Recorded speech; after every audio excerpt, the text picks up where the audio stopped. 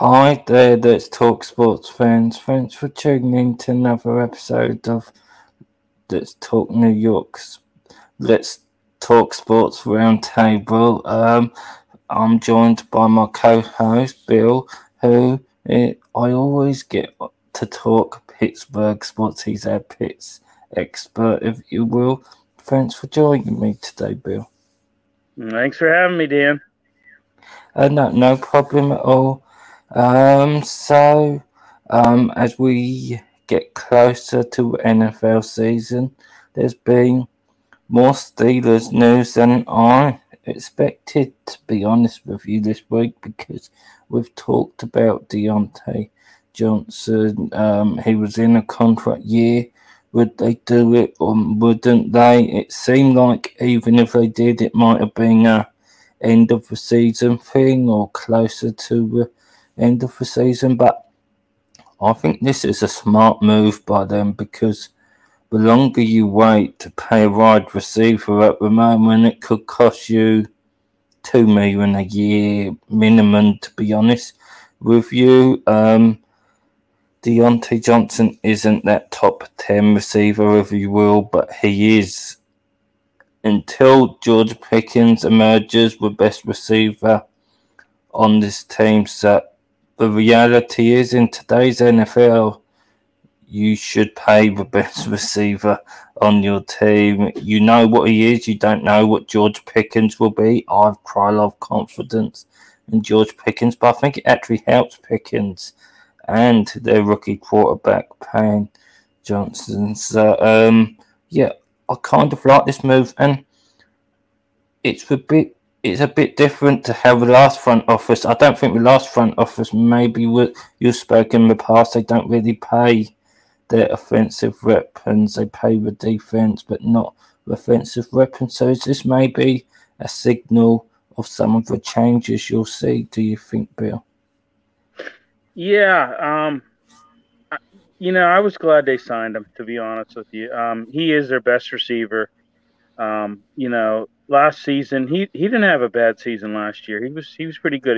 He had 1,161 yards and he had 107 receptions, and he caught 8 touchdown passes.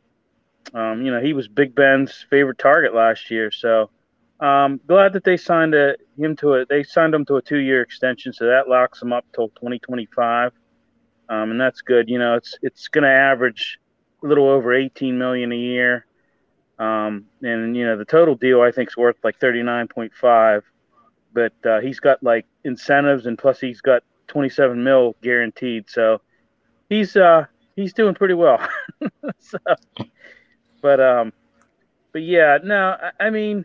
I know last couple times we had talked, I mentioned about his drops. I kind of want to correct myself on that. He didn't have many drops last year. He only had I think 4. But the previous year in 2020, he had like 13. So, he has improved from that standpoint. So, yeah, I mean, he is like I said, he is the best receiver, and like you alluded to, Dan, until George Pickens kind of learns, the whole system and kind of, gets into his own. This is a good signing, I think, for the Steelers. So, Yep, I agree. And also, if you give me a choice of him and Claypool, I'd take Deontay Johnson every day for a couple of reasons. One, I think he's a better receiver. I think he's more consistent. And also, I think Claypool's all about him. And I do understand most receivers are all about them. But there's a difference between wanting your stats and still being about with the team. You saw, I don't think it was last season, I think it was the season before, where Claypool took the catch, but he was too busy celebrating, and no, that then was he got a last year. penalty. Oh, yeah, Yeah, it was last year. it Then was against the Vikings. Yep, against the Vikings. Yeah. if that's me, I wouldn't have played him next game. And I understand it's for NFL and you should play your best team. It's hard enough, but that would annoy me, to be honest with you. Not just if I'm a coach and staff, on the coaching staff, that would annoy me as a fan, to be honest with you. So, yeah, that's just how I feel. I think Johnson's the better receiver, and I think he's the better leader. And the Steelers are going through a phase of transition, especially on offense. They're going to need all the leaders what they can get, and I don't think that's Claypool. So, I don't know. I could be wrong. He may sign a new contract soon, but I'm not sure he's long for the Steelers. Yeah, he's going to be up next year, Chase Claypool. So, Yeah. But yeah, I agree with you. For being 6'4", he doesn't play like he's 6'4". How many times have you seen him go up for balls and never come down on his feet? Like I said before, he needs to go down to I don't know. He needs to go out down to the tough neighborhoods in Pittsburgh and play basketball. Like he needs to rebound and get knocked around. He's just I don't know. He's just he's 6'4", but he doesn't play like it. He plays kind of, kind of wimpy, if you ask me. But yeah, no, I mean, he is all about himself, like you alluded to that play he had last year of celebrating and not getting the ball when the time was ticking down. Yeah, that was last year against the Minnesota Vikings at Minnesota. I definitely remember that play. I don't know. They interviewed him. They did a bunch of interviews with players before the camp started this year, and they interviewed him, and he kind of made the comment that he wants to set the record straight, that he's sorry for, his selfishness last year and some of the antics that he did, and he said he claims he's grown up. I guess I forget who it was he worked with over the off season, but it was Samuel that he worked with in the off season, but he's claiming that he's grown up a little bit. We'll see how that, time will tell on that one. But yeah, I'm just I was a big Chase Claypool, fan when they first got him, but I don't know. As of late, I've kind of, like I said, he just doesn't, the selfishness and he just, like I said, for being a 6'4" receiver, he plays soft, and so. Yeah, I agree. And look, you may very well have matured. The door, I don't know. You may be different. A door's never closed for me as a fan in regard to a player, as long as they do change, unless there's something completely abhorrent. So, look, I understand he's a young man. So if he comes in and shows leadership and maybe shows more effort in those 50-50 plays, and it's not the end of the road. And possibly this payday Deontay Johnson may motivate him, because he might say, they paid one receiver. Well, I'm going to have to back my ideas up, or they're not going to pay two with a receiver on a rookie deal. So perhaps he will be different. It will be interesting to see that. I'm not holding out my hope, because it's not like he was a rookie last year, which would explain some of it. We will see, Bill, and no matter what the case is, we'll cover it as we get closer to the season. One episode, we'll probably have to do a deep dive into this receiver, Bill.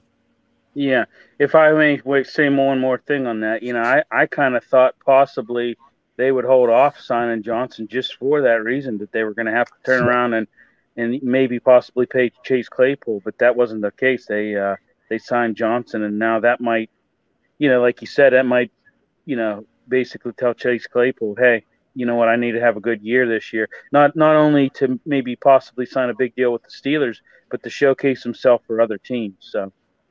Yep.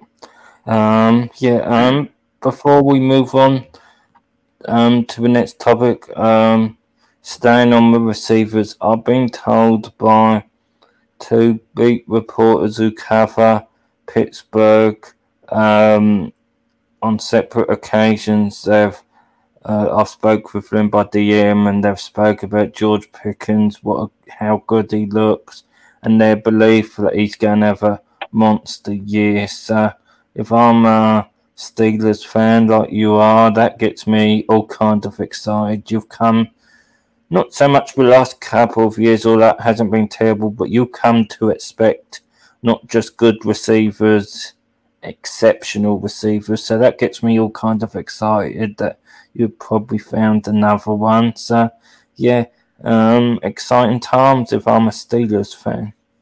I agree. And, here's the thing, as we've talked numerous times before, the passing game last year and the year before, and really for the last, well, I would say for the last few years since Ben got hurt and had that surgery, they've only been throwing the ball, between 12 and 20 yards. So hopefully now that they have Mitch Trubinsky in there, as we're projected he's going to be the starter, and maybe now, they have a decent wide receiving core. They got Pickens, they got Chase Claypool, they got Deontay Johnson. Now maybe we're going to see the deep ball more, because I definitely think Trubinsky's arms a whole hell of a lot stronger than what Ben's arms have been the last couple of years. So, yeah, I agree. Before we get to the baseball trade deadline, I believe there's one brief thing you wanted to talk about on the Penguins. Yeah, supposedly the Penguins. I just read an article on in the Sporting News. Apparently, the Penguins have an interest in Patrick Kane from Chicago. So, Kane, he's going to be 34 years old this year, but he really hasn't slowed down. He had a 92-point season last year. And he's a dynamic player, I think. And I think he would look absolutely great alongside Evgeny Malkin on the team's second line. He's in his final season of his contract. So, but I read that the Penguins are he's like one of their front runners for, somebody that they're looking to get. So, which I think would be great. Yeah, I agree. Moving on to, sorry, Bill.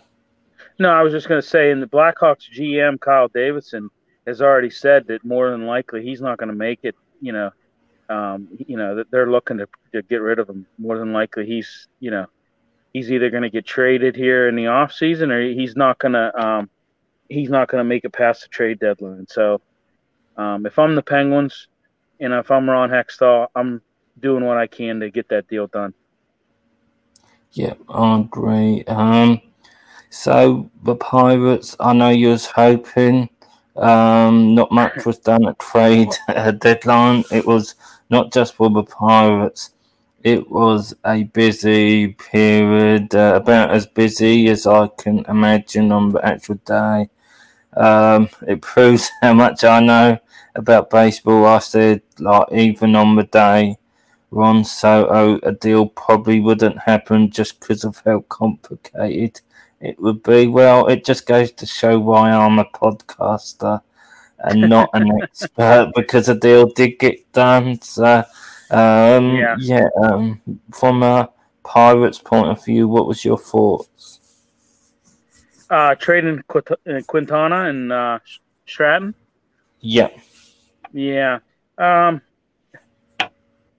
thought they should have held on to Jose Quintana. I thought he was their best pitcher. I mean, he had the best ERA, but I understand why I don't understand why they moved them, but I get that they're, that was hit their number one trade piece. Well, and Brian Reynolds too, but I guess they couldn't get a deal done with the Yankees on that. So, but I mean, they got Johan Avedo, a right-handed relief pitcher, and they got a third baseman, Malcolm Nunez. To be honest with you, I don't really know too much about either of those guys. So that should tell you all you need to know right there.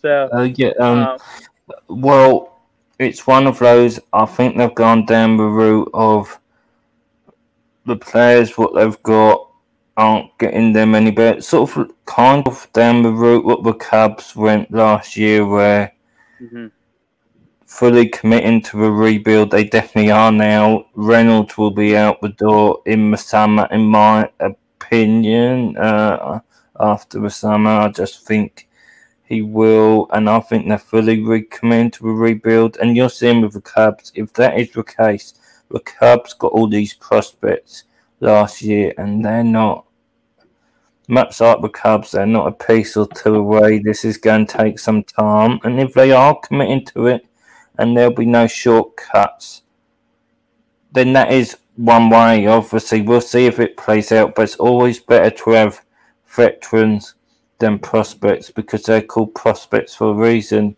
You don't know what they'll grow into, so we'll see. Right. And in hearing your words about the moves, I think the best way to sum it up, and would I be right in saying you don't like the moves, but you understand it, if you will, in you would have preferred to keep them around for the product on the field, but you understand the reasoning of bringing in prospects what you can hopefully grow for a better future. Well, you have to understand my perspective, though. I'm coming from a Pirates fan. They Yeah. rebuild every 3 years. They never ever, this is what they do. They develop guys and they trade them away. When I hear them, oh, we're in a rebuild. I'm like, you guys have been in a rebuild for the last 27 years. Like the only exception would be 2013. I Um, mean, it's just, at some point in time, you got to develop the talent and you got to hold on to the talent and you got to, but they don't do that. They develop the talent and they get rid of them and they don't even think twice about doing it, which, I mean, Quintana, I mean, he's good. I mean, he was a good pitcher for them. And, he had an ERA. I think his ERA before he got traded was, like right just at 4. So, I mean, he was doing pretty good, but, I just, and then they got rid of Chris Stratton too as well. He was packaged in the deal as well. But yeah, I mean, until the Pirates prove to me that they're willing to do what's necessary to win, it's just all fluff to me. I'm so sick and tired of hearing, we're rebuilding. It's like, yeah, you rebuild every 3 to 4 years. You go through a rebuilding process, and it's just there's no other teams rebuild, and then guess what they do, Dan? They go out and win. The Pirates don't do I, that. I agree. I was going to say, if they're fully committing to a rebuild and they believe these prospects are the road to success, then what they've got to do is their farm system isn't working for them, so they've got to get the staff and completely gut it. They've got to bring in the best of the best. Ideally, they probably won't do this good ownership, but if you could poach some of the staff off someone like the Rays, who have a record of developing good young talent, you've got to do it. It's no good having these prospects and no one who can round them out. So that Right. is, I would say. I don't know. I might be talking rubbish, but that's if you've got No. talent in your farm system, you've got to develop them, or it's no good. Right. And that's they develop them all right, but then they get rid of them the moment that they show any signs of promise. They get rid of them. They develop them. Don't get me wrong. They develop them great, but they don't. They don't ever. That doesn't ever translate to anything. Like O'Neal Cruz. I mean, O'Neal Cruz is amazing. I hope they hold on to him, but more than likely, they'll develop him and move him in another 2 years. So, you know, I mean, it's just it's frustrating with this. I get really frustrated. Just like the Daniel Vogelbach deal. Did they really have to make that deal? I mean, really, do they really have to make that deal? I mean, he's tearing it up in New York, with the Mets. Just the other night, he hit a grand slam. I mean, and hey, he was a good designated hitter. He put power in their lineup. But by the same token, though, it's not like they're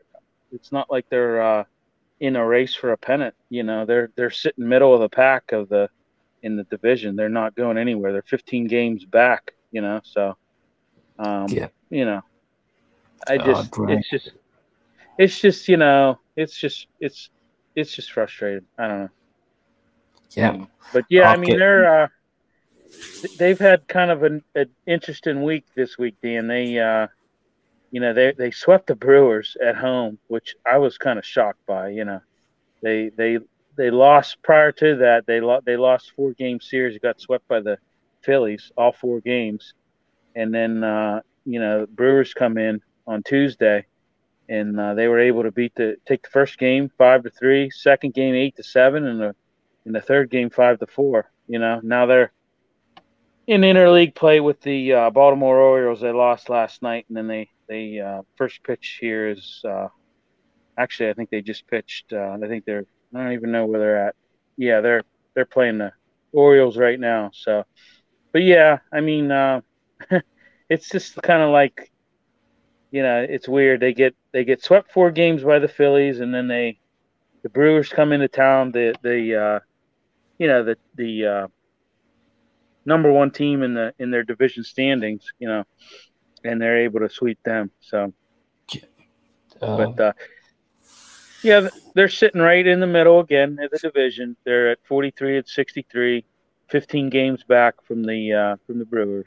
So, yeah. That just about wraps up the episode. Other than to say, Bill's going to be doing some content for us away from me, if you will.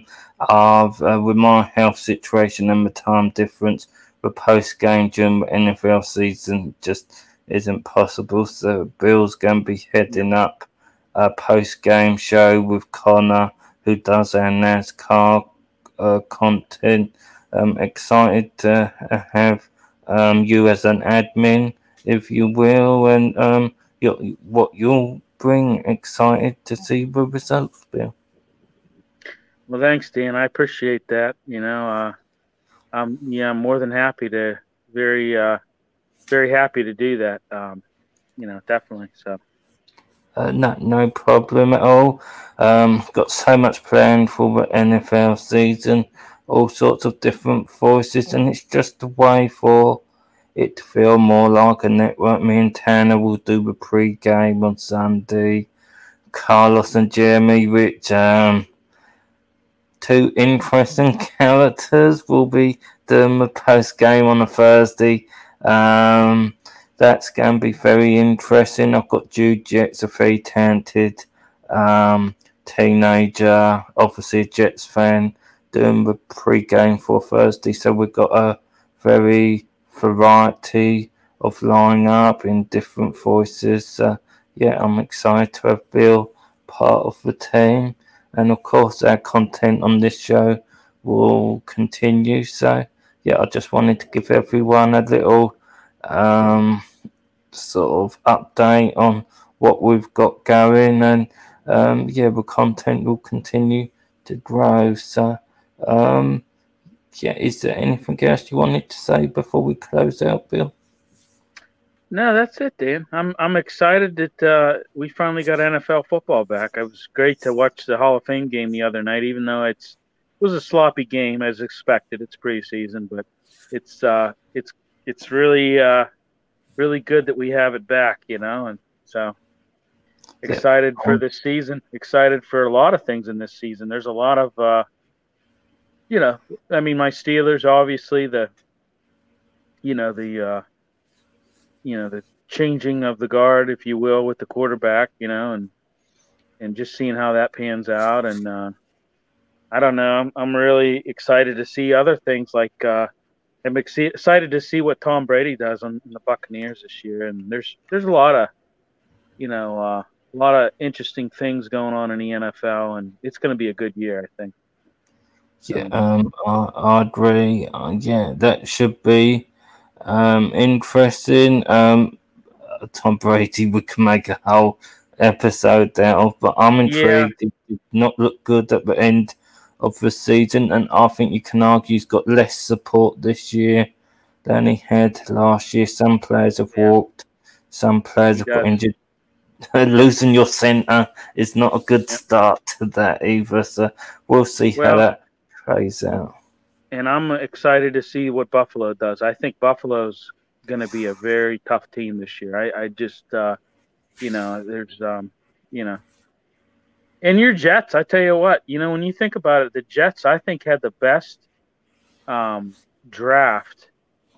I was just listening to the other day on NFL radio on Sirius XM. I think they had what was his name? Not Bob Papa, but the other guy on there. Anyway, he made a comment that he thought the Jets had the best draft, one of the best drafts in their organizational history this year. This past draft. Yeah. So Yeah. I mean, and he was talking about how your coach Saleh, good coach, and they expect to see some good things out of your Jets this year. So Yeah, I agree. I mean, it's going to be interesting. I'm going to be honest. I've got high hopes, but not as high hopes as like some fans have. Some fans are yeah, dreaming of it playoffs. I think yeah that'll be more with next year. it was Pat Kerwin that said that. It was Okay. it was Jimmy Miller and Pat Kerwin because they were at the Jets training camp, and Pat Kerwin made that comment. He goes, when I look at this draft, he goes, and I look at the organization as a whole, he goes, this was one of their best drafts in organizational history. So, Yeah. but Yeah. but yeah, so it'll be a heck of a season this year, Dan. We'll have a lot to talk about. So Yeah. I agree. Yeah. That just about wraps everything up. Other than to say, anyone what hasn't, please like and subscribe to a YouTube channel. It is an area what we try and grow, and me and Bill will be back next week. And until then, let's talk sport, fans. Thanks for watching.